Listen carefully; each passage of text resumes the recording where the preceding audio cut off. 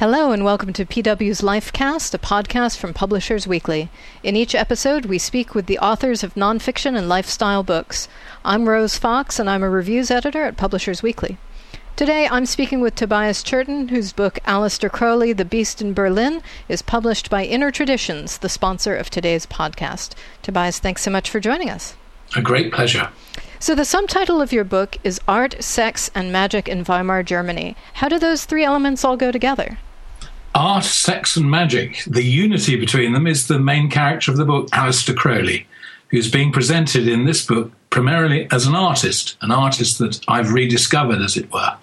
Sex was the electricity which flowed through Berlin in that period. It was the most sexually liberated city on earth at that time. And magic was Crowley's stock in trade. And the combination of art, sex, and magic together gives the book its power and its force. Now, I had no idea that Aleister Crowley was a painter. Obviously, I'm familiar with him as a mystic, a magician. But what led you to explore his place in the art world of 1930s Berlin, where you say that art was the repository of the soul? Yes, indeed. That's the wonderful connection. In those days, art was seen as part of a spiritual dimension of life. And in fact, the only, as it were, honest purveyor of a spiritual dimension, insofar as there wasn't a church backing it. Crowley came to me as an artist because an Australian art dealer called Robert Birati contacted me about three or 4 years ago, and he was doing a travelling exhibition of some of Crowley's paintings, which had been rediscovered in Sicily, and that was going round Australia. And he produced a book to go with it called The Nightmare Paintings, and I wrote a section on it on Crowley's development as an artist in Berlin. And I was so absolutely bowled over by what I discovered about Crowley's art and his life in Berlin that the book grew out of it almost immediately.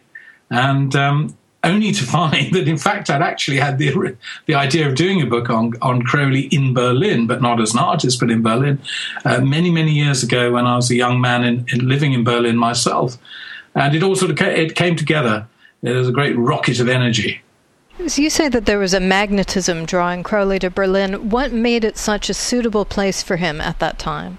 Crowley's ethic, which is called the Thelema, do what thou wilt shall be the whole of the law, being its famous watchword, too often expresses do as thou wilt, or do what you like, somehow fitted in to a growing atmosphere of liberty and exploration that Berlin was harbouring before the Nazis moved in.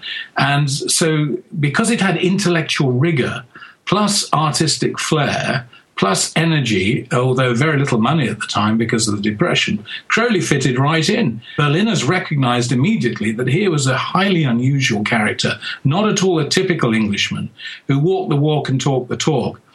And they understood him as an artist in Berlin in a way that he wasn't understood that way in his home country in England. And he'd had trouble, even though his first ever art review was in Syracuse, near New York, of course. And the Americans were the first people to be the viewers of Crowley's art. But because he was associated with the critique of Christianity, Crowley got into trouble in New York in 1919 with his first exhibition. Now, there was no such problems of that kind in Berlin, who were prepared to open themselves to thoroughly revolutionary and spiritually revolutionary ideas. Crowley was made for Berlin. Berlin was made for him. The foreword by Frank van Lommon refers to Crowley as a Salvador Dali of occultism, which I thought was a wonderful phrase. Can you expand on that a little bit, on his connections perhaps with some surrealist aspects? Crowley's idea of reality was that what we perceive is a result of the state of our unconscious. So in that sense, that he understood that magically and felt that Freud had got there as it were, intellectually or with a sort of scientific hat on. But Crowley's feeling was that magic had understood this forever, really, because magic had always been interested in dreams. Look at the Bible. It's always about somebody's having a dream and the dream is being interpreted, whether it's by Daniel or whatever. So Crowley's knowledge of occultism and his profound experience of it gave him to understand that the unconscious was a place you could really explore. And he called poetry the geyser of the unconscious. And I think he applied that idea to visual arts as well. And when he finally realized that visual art was also a language, he'd been a great literary figure. He'd written a lot of poetry, wrote an exceptional prose writer. And he discovered art. And art came for him the geyser of the unconscious. When people think of Dali, they probably don't think automatically of Freud, but of course Freud is there in Dali's thinking. Now, Crowley could have been a Freud had he been of that bent, as it were.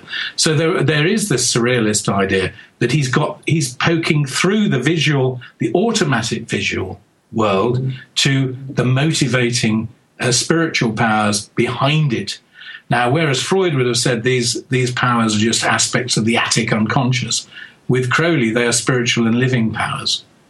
For our listeners, can you describe Crowley's art a little bit? I know it's always difficult to put a painting into words, but just to give a sense of what sort of school of art and what they might expect when they pick up your book and see those really fascinating color plates.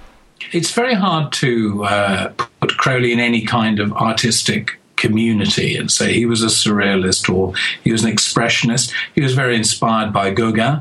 And I think visually, if you look at a Crowley painting, and they're very diverse, his paintings, those that have survived.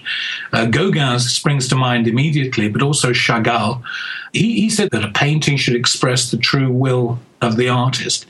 And the artist arranges his figures and his colours in accordance with an idea of his soul that he wants to get out. So in that, his paintings are very colourful. They always have humour in them, a lot of humour. And his portraits are portraits, but they're portraits as he wanted people to be seen. He didn't impose any superficial style on his work. He didn't try to paint like a cubist, try to paint like a futurist, try to paint like a vorticist or a surrealist. He painted as Aleister Crowley. His works are unmistakable when you see one. And some of them are miracles of imagination. Some of them you feel, well, there's a great variation in quality. But the finest paintings came to the attention of Karl Nierendorf and Alpha von Alvensleben, two of the biggest promoters in Berlin. And they said, this man paints like no other Englishman, and he belongs here, and people must see him and judge for themselves. So what was the reception like, both the sort of formal critical reception and also how people reacted to Crowley as a person? Well, there are two big questions. I have not been able to trace any of the reviews of the exhibition which took place in October, November 1931, which is not at all surprising because of the nature of what happened very shortly afterwards, politically, and the loss of a great deal of Berlin documentation. But we have the record of people who visited Berlin and went to see the exhibition, such as Gerald York, who was an English landowner and Cambridge intellectual. And he said the painting shocked and surprised Berliners, but they had no money to buy his paintings. So he'd been working at this exhibition for 2 years, and it coincided with one of the worst financial crises in Germany's history ever. And everybody was living on a shoestring, and even the promoter had retired to bed for 2 months through anxiety-related illnesses because he couldn't pay to keep his gallery running properly. So he couldn't have chosen a worse moment to exhibit. We can only go on the fact that he was supported by major players and in the world of Berlin. As for Crowley's reputation and reception in Berlin, he was much appreciated by the artistic community, who recognized this wonderful combination of sort of guru who was unpretentious and easy to get along with, and at the same time able to recognize what Germany was contributing to art in that period before the great awful crackdowns took place.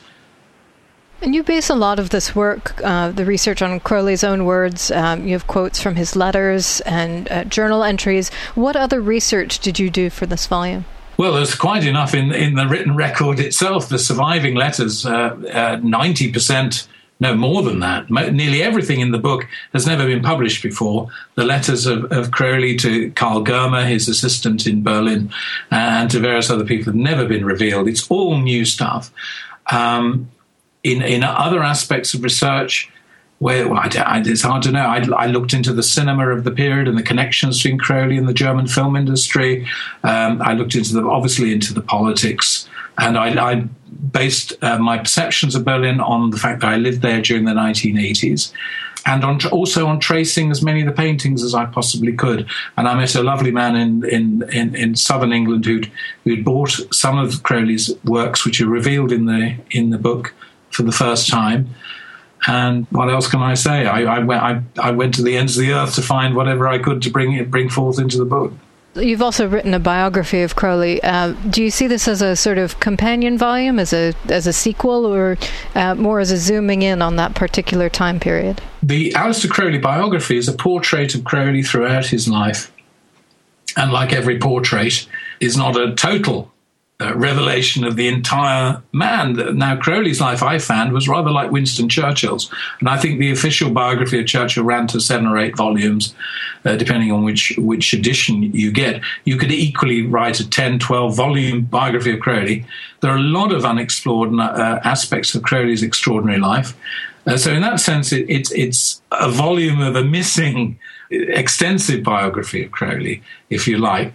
But in a way, I think this book's just a sort of special satellite of its own. It stands by itself. It doesn't need to be read in companion with the biography. We meet Crowley at a point in his life as we would a character in a novel, and we follow him deeply through 3 years. And we're with him on the streets. We're seeing everything he saw, and we're experiencing what he saw, and the incredible characters, amazingly famous people, now famous, that for him were just regular cafe customers. Christopher Isherwood, Aldous Huxley, Gerald Hamilton, Jean Ross, who became the Sally Bowles of the Cabaret movie, in the imagination of Christopher Isherwood. Alfred Fleckheim, the great Jewish art collector and promoter, Stephen Spender, the poet, Marcella Schiffer, Margot Lyon, Albert Einstein, Schrödinger.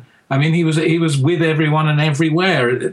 What I've done is I've raised the Titanic of early 30s Berlin. You can see it coming out of the water, and one is just agog, amazed at what was happening in Berlin in 30 to 31 to early 32, just before, as I say, the terrible shutdown happened, when, as it were, the world went mad and the Nazis gained control of Germany in 33. So it's like a world that could have been.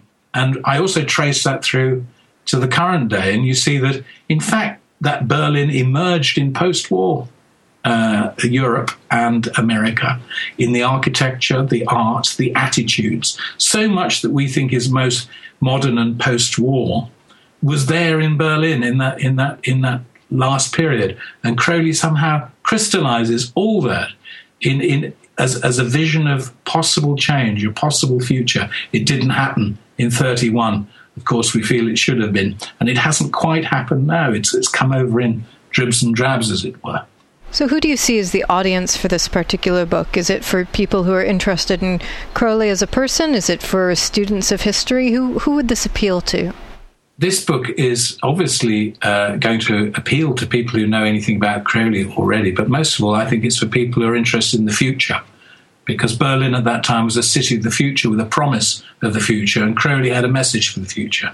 So I think for people who are looking for light in our darkness and a way forward out of the post-60s miasma, which seems to go on forever, the perpetual retroism which we live with, I feel that I found something which gives us a big step and an optimistic, if difficult, step into our collective future. I've been speaking with Tobias Churton. He's the author of Aleister Crowley, The Beast in Berlin. Thank you so much for listening, and join us for the next Lifecast.